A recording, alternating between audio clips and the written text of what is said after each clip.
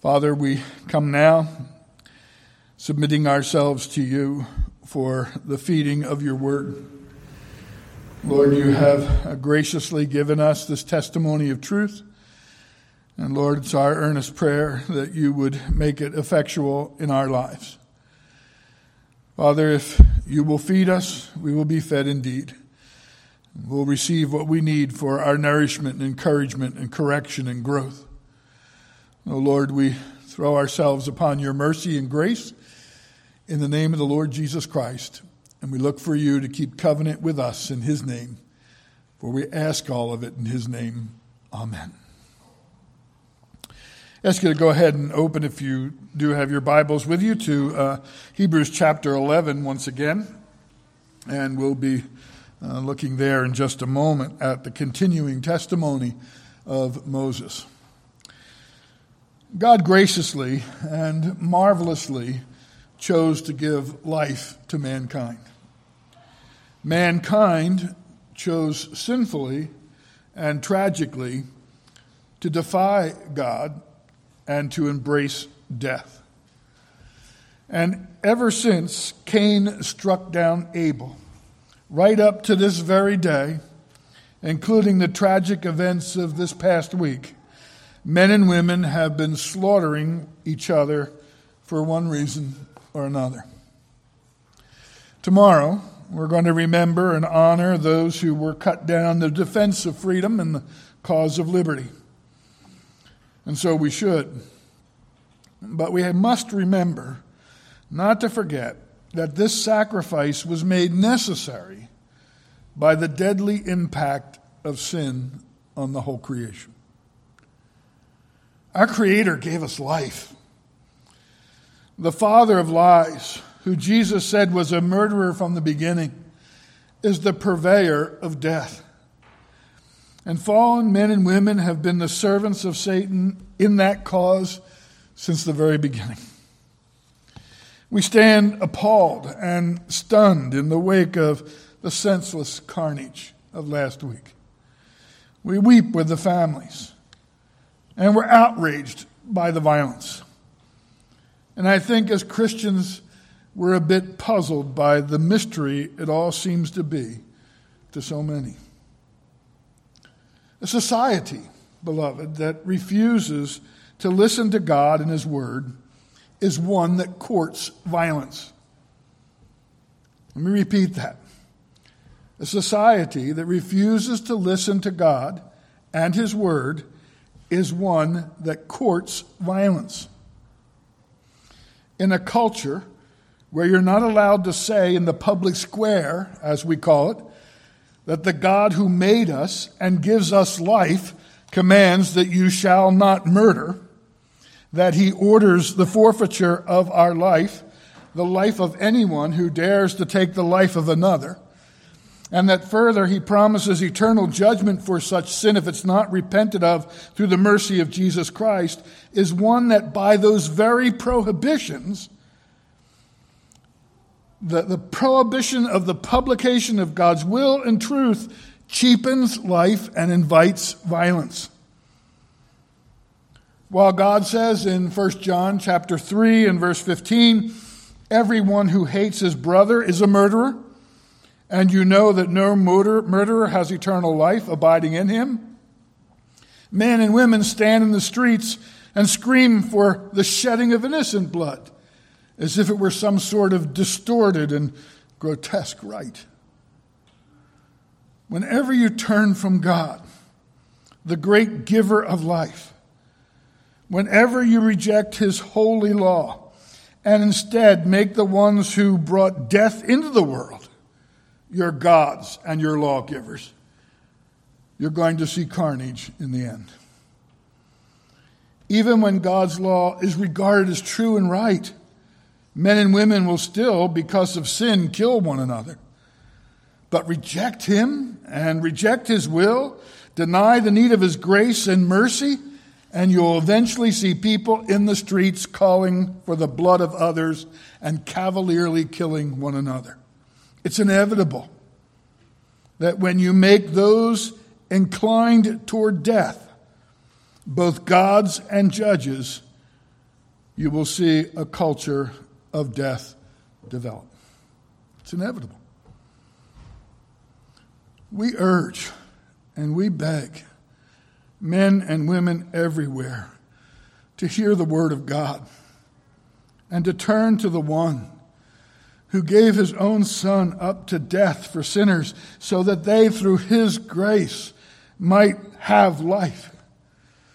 We urge and we beg them to turn away from the voice of death and to hear the Lord of life, who, since we all share in flesh and blood, he himself likewise partook of the same things, that through death he might destroy the one who has the power of death, that is the devil, and deliver all those who through fear of death were subject to lifelong slavery.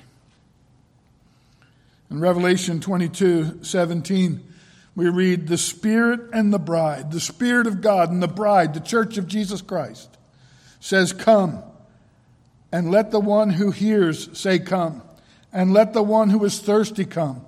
Let the one who desires take the water of life without price.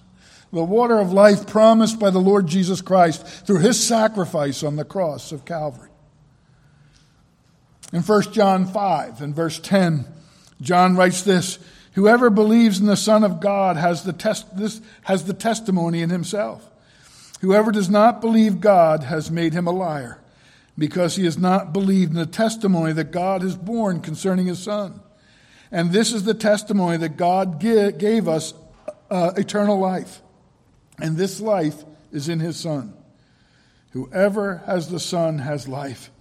Whoever does not have the Son of God does not have life. Now there's one place and one time in history where there was a mysterious culture of death that has always intrigued mankind. Even today, the nature of this civilization is studied, and it draws out the interest of people throughout the world. The time and place might be described as ancient Egypt.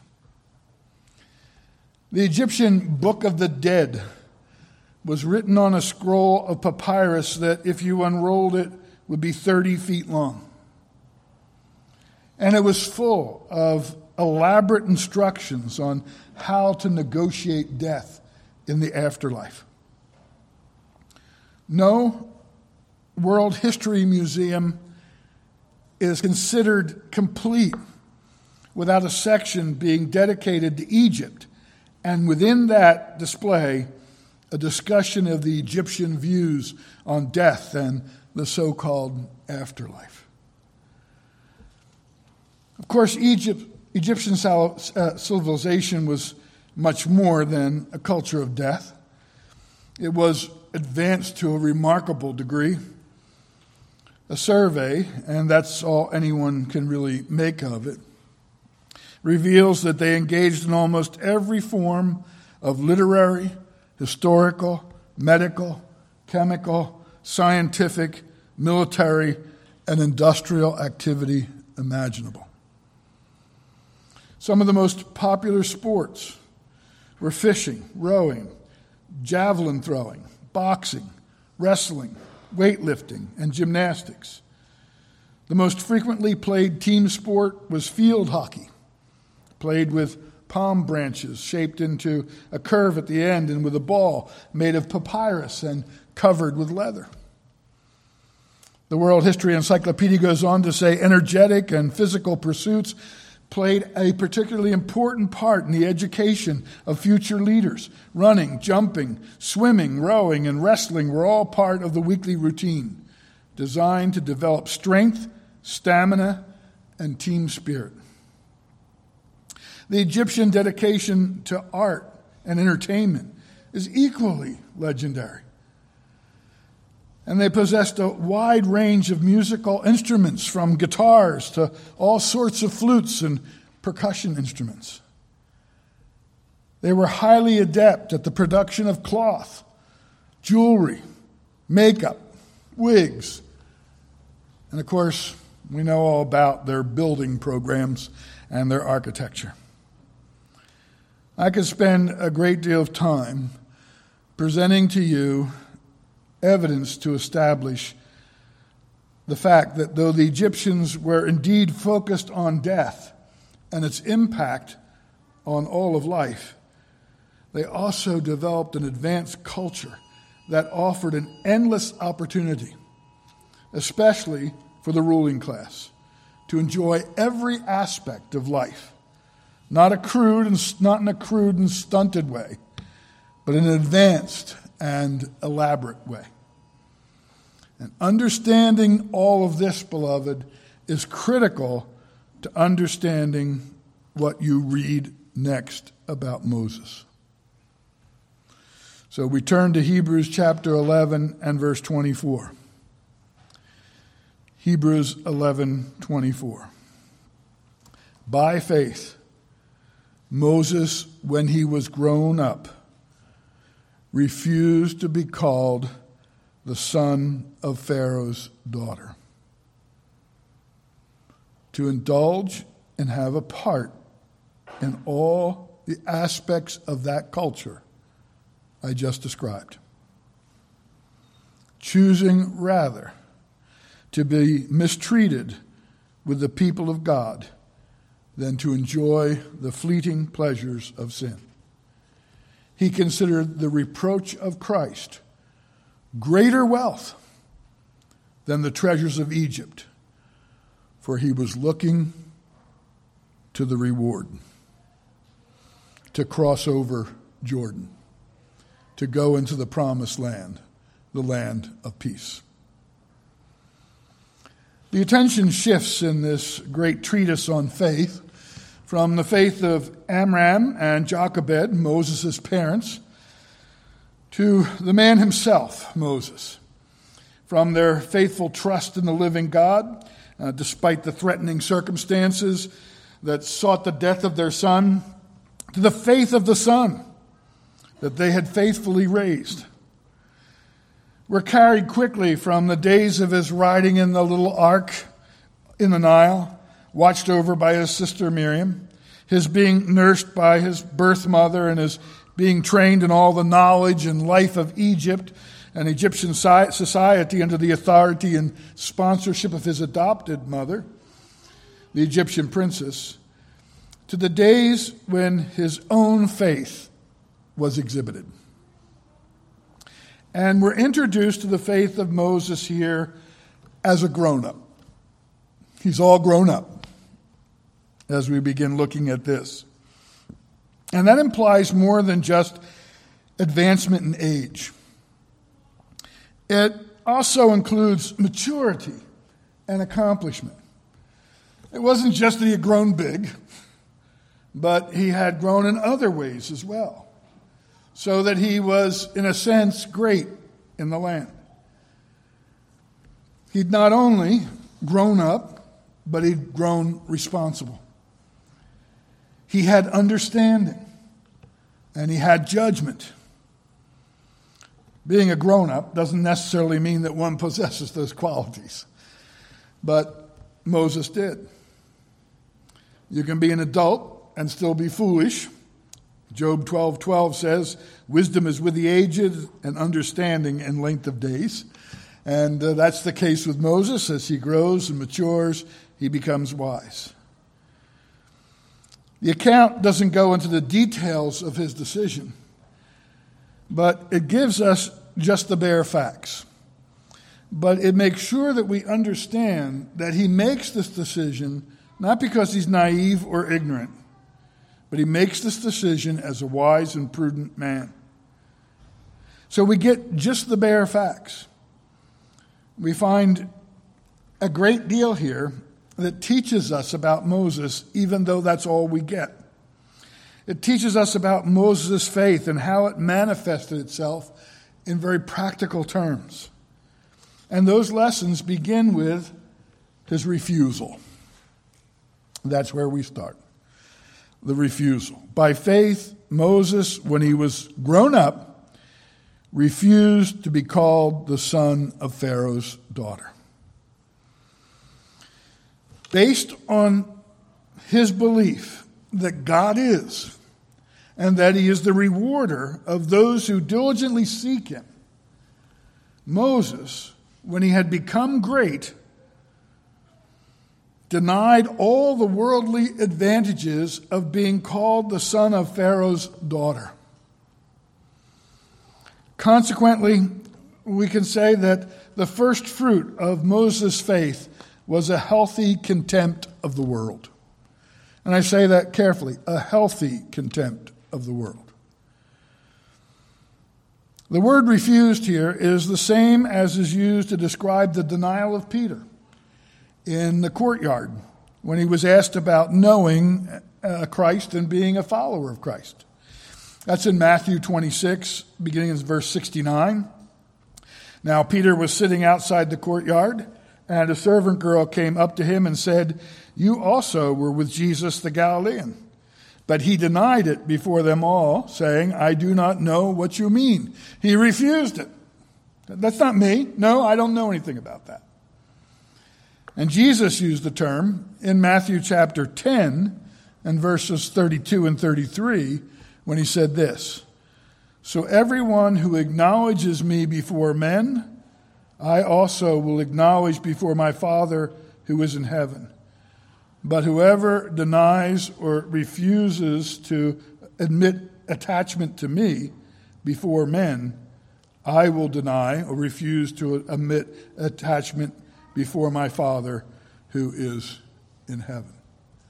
So what Moses is doing is he's stepping aside from that position, and he's saying, refusing to be known as the son of the princess of Egypt. I'm refusing to be identified with her and with all that is a part of being her son. In short, Moses, by faith, disowned his relationship with Pharaoh's daughter and the ruling class of Egypt because he considered it, as Dixon says, an unhallowed honor. There was honor in it in some regards. The honor in it is still acknowledged by people today in their interest in Egyptian culture. But it was an unhallowed honor. It wasn't anything set apart for the glory of God. It wasn't anything associated with the true and the living God. He was disowning, we might say, his right and access to the finer things that the Egyptian culture promised because they were unholy and they were without promise. And by faith, Moses understood that. As Dixon put it, it is better to be a member of God's church amongst God's people than to be in a great kingdom without the church. We read earlier this morning from Psalm 84, where it says, "A day in your courts is better than 1,000 elsewhere. I would rather be a doorkeeper in the house of my God than dwell in the tents of wickedness." That's the heart of Moses when he grew up. After he had been trained in all that way, after he had been exposed to all of that. He'd been trained by his mother and father, certainly, but then he was trained in all these things of Egypt. And when he grew up and was at the point where he could make a real decision about it, his decision was to refuse to be a part of those things and to identify with the people of God. "Blessed is the one you choose and bring near," Psalm 65, verse 4 says, "to dwell in your courts. We shall be satisfied with the goodness of your house, the holiness of your temple." So the first thing is his refusal. The second thing we see here is his choosing. Choosing, verse 25 says in Hebrews 11, rather to be mistreated with the people of God than to enjoy the fleeting pleasures of sin. Because he would not have chosen to be the son of Pharaoh's daughter, therefore he refused to be called so. That's the way you should understand these words. What he's in effect saying here is that Moses is saying if he had had the choice himself, he would have never chose to be identified with Pharaoh's daughter. He would have chosen to be identified with the people of God. So that being his heart and spirit by faith, he's refusing it now that he's grown up and in a position where the decision does fall on him. Now, it's important for us to understand that that's not intended as a criticism of his parents for what they did in putting him in the basket and putting him out in the Nile, or a repudiation of the kindness of his adopting mother. He's not condemning that either.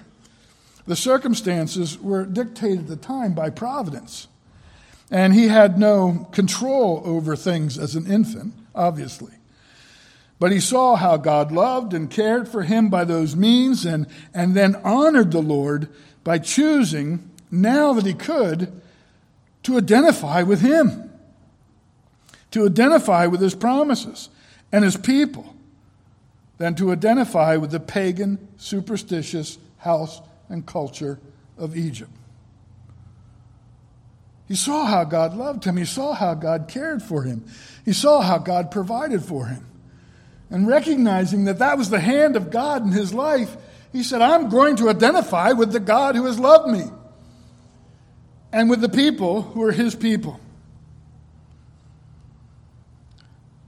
By an assurance of things hoped for and a conviction of things not seen, that is by faith, Moses preferred to be mistreated or persecuted as a shepherd from Judea.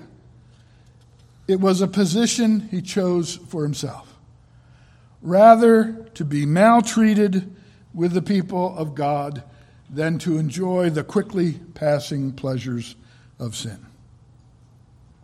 You know, it's one thing when believers are compelled to suffer. You know, when you have to, you don't have a choice. It's another when you have a clear way of escape and you choose or prefer to be counted with the people of God, though the costs might be high.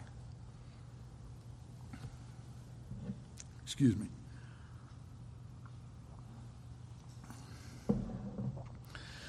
From our childhood, and if you're covenant children here this morning, from your childhood, until you leave this world, there are opportunities to make this same choice. Sometimes the circumstances are really mild, and other times they're quite brutal.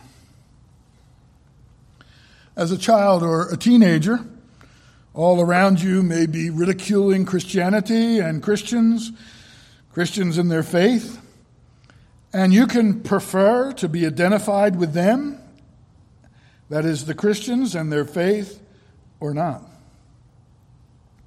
Often the criticism is cruel and false, but that's the time when you can make the most effective choice, calling those liars on their lies and standing up for the people of God, whom the Lord loves.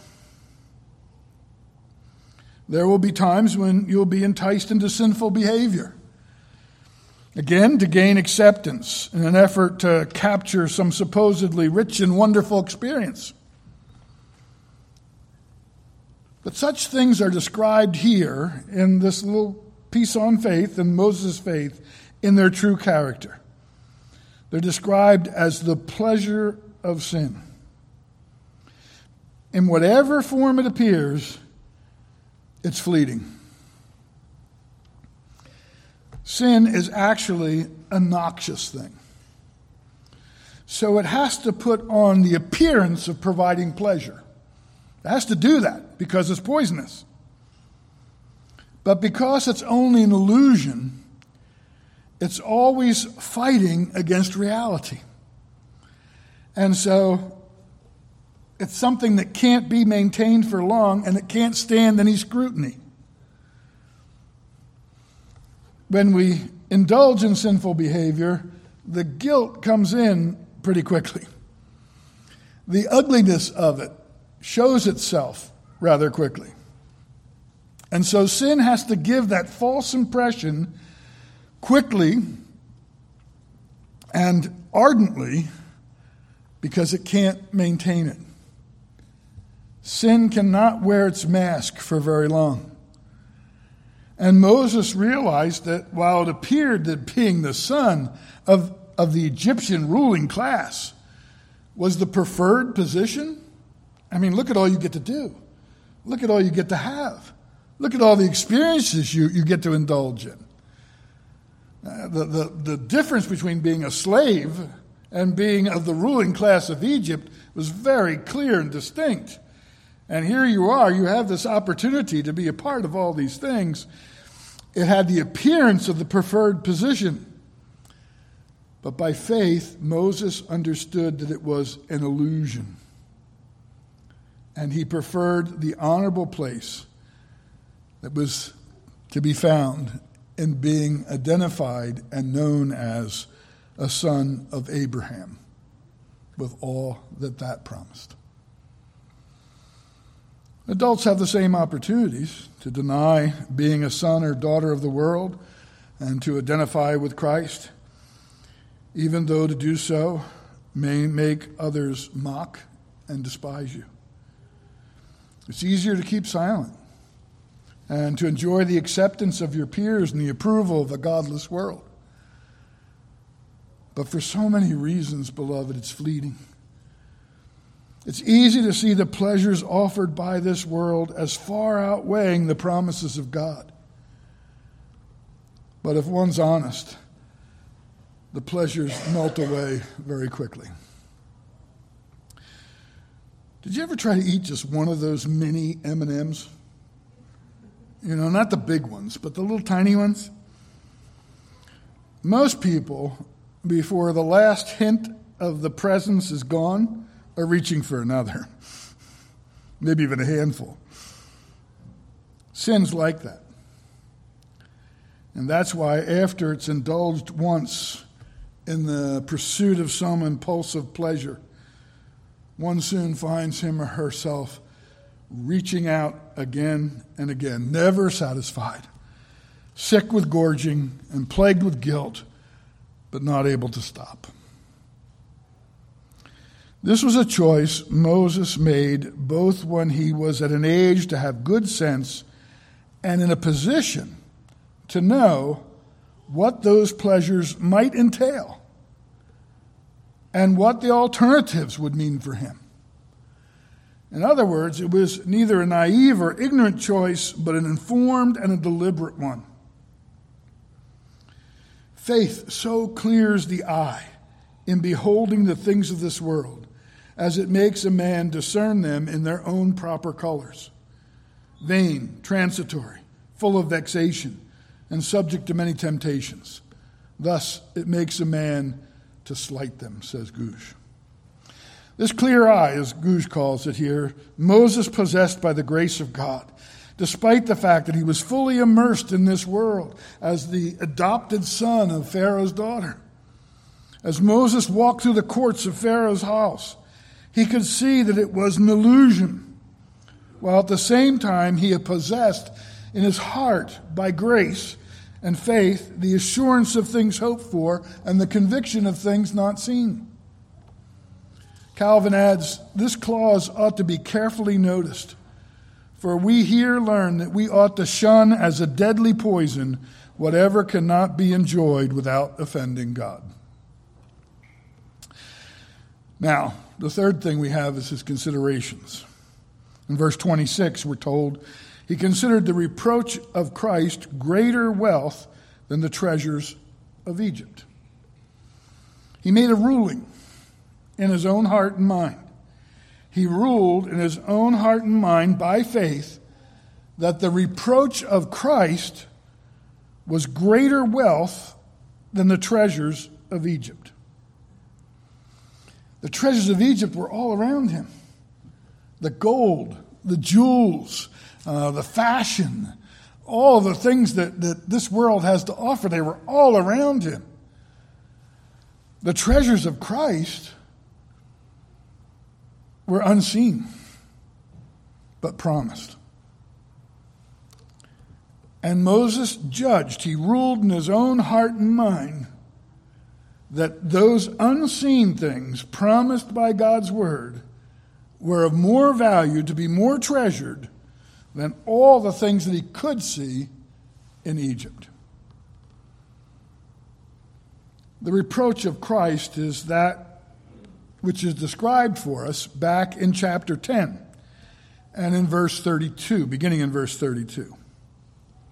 There we read this: "But recall the former days when, after you were enlightened, you endured a hard struggle with sufferings, sometimes being publicly exposed to reproach and affliction, and sometimes being partners with those so treated. For you had compassion on those in prison, and you joyfully accepted the plundering of your property, since you know that you yourselves had a better possession and an abiding one. Therefore, do not throw away your confidence, which has a great reward." So really what is happening here in Hebrews is in chapter 11, you're being given Moses as an example of what these people had already gone through and endured in the name of Christ. They had been imprisoned. They had accepted the plundering of their property so that they could help others and help those of Christ's kingdom who were in need. They had been exposed to reproach and affliction and so on. They had already known these things. So there's a knowledge here of what's being spoken of. And Moses made this judgment, this just evaluation. Moses judged that it was a more valuable treasure to be persecuted for the sake of Christ, or the Messiah, and all that was promised in him, than to be in possession of all the gold and gems, all the fine linen and learning, all the power and luxury of Egypt. Think of it this way. Somebody brings you an artifact and says, "This golden necklace is from ancient Egypt and belonged to Nefertiti, the queen of Egypt." And you look at that gold necklace, and in addition to its value as gold, it has value because it came from that very mysterious, highly regarded ancient society of Egypt. But it even has more value because it belonged to a queen. And not just any queen, but this one who had a reputation for beauty.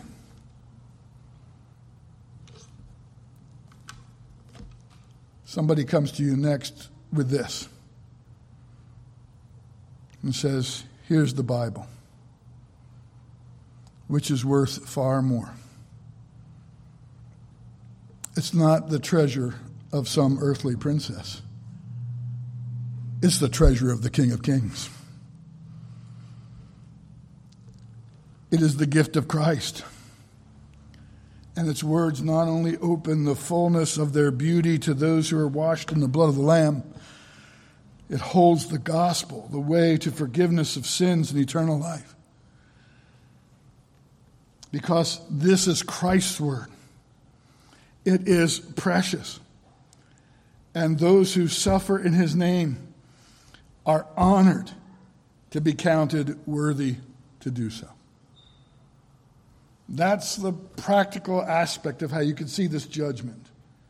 And that's what Moses was determining. This word and promise of God is of more value than necklaces of gold.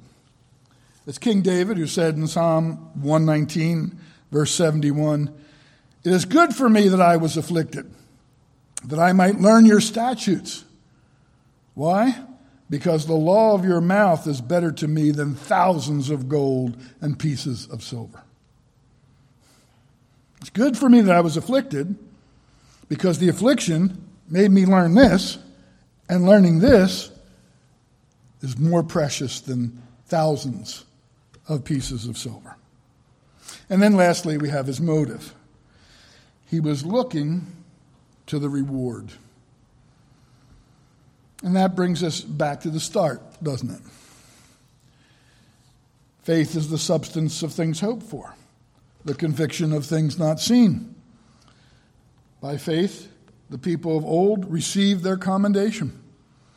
And without faith, it's impossible to please him, that is God. For whoever would draw near to God must believe that he exists, and he rewards those who seek him. And what was Moses' motive? The reward. The reward that comes from seeking God. Moses kept looking away from the illusionary wealth of Egypt and fixing his eyes on the wages Christ promised.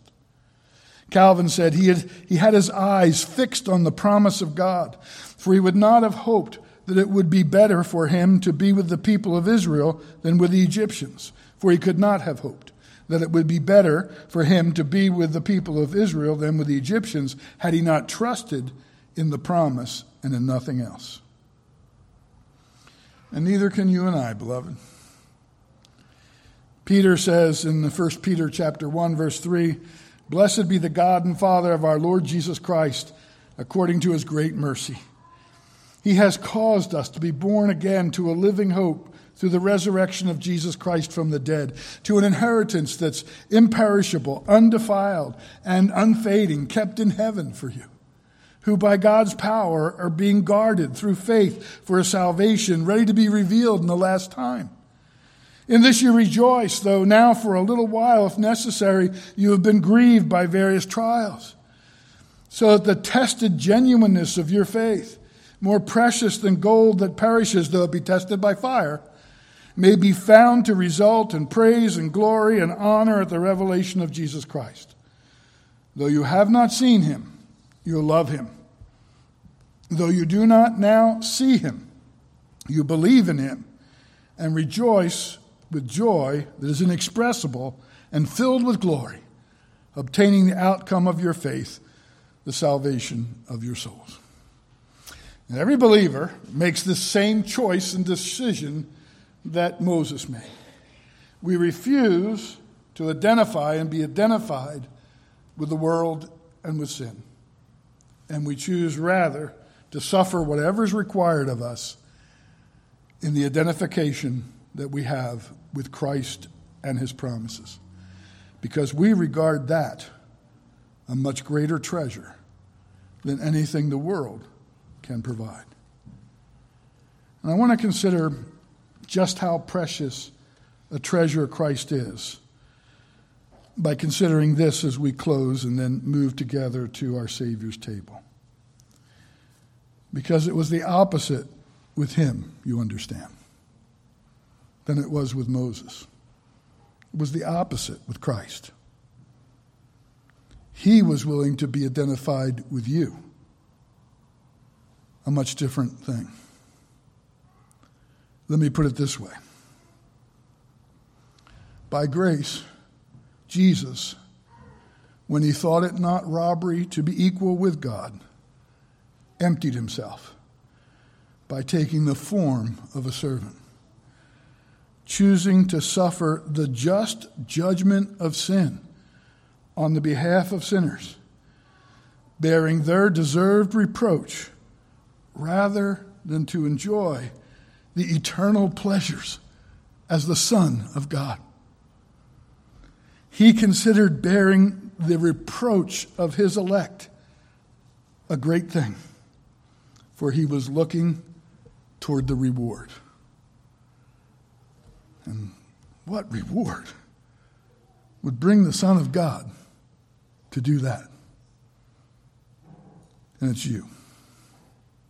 You, redeemed, saved from your sin, brought into his presence with joy. It's fellowship with you for all eternity. The covenant promise was this, and it comes from Isaiah 53, verse 10 and 11.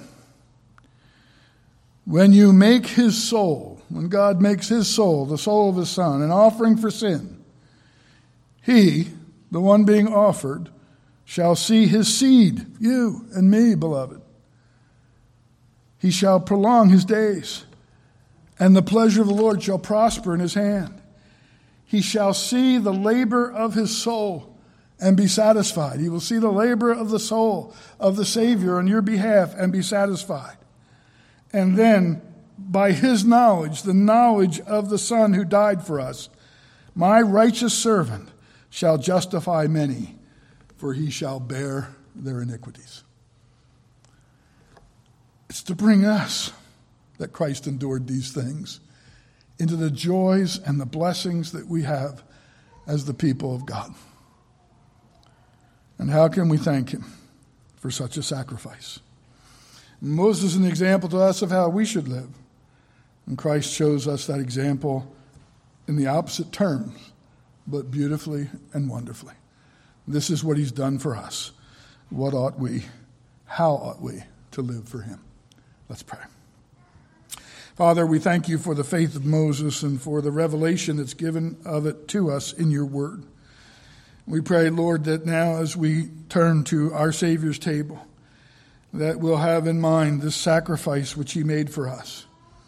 And Lord, confess with Moses that we would be identified with Christ and all the promises we have in him, rather than this world and all the illusion of fleeting sin.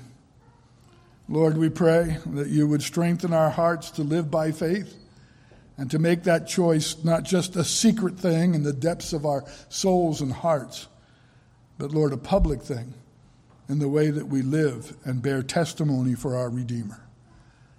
Lord, grant us that grace for Christ's sake, in whose name we pray. Amen.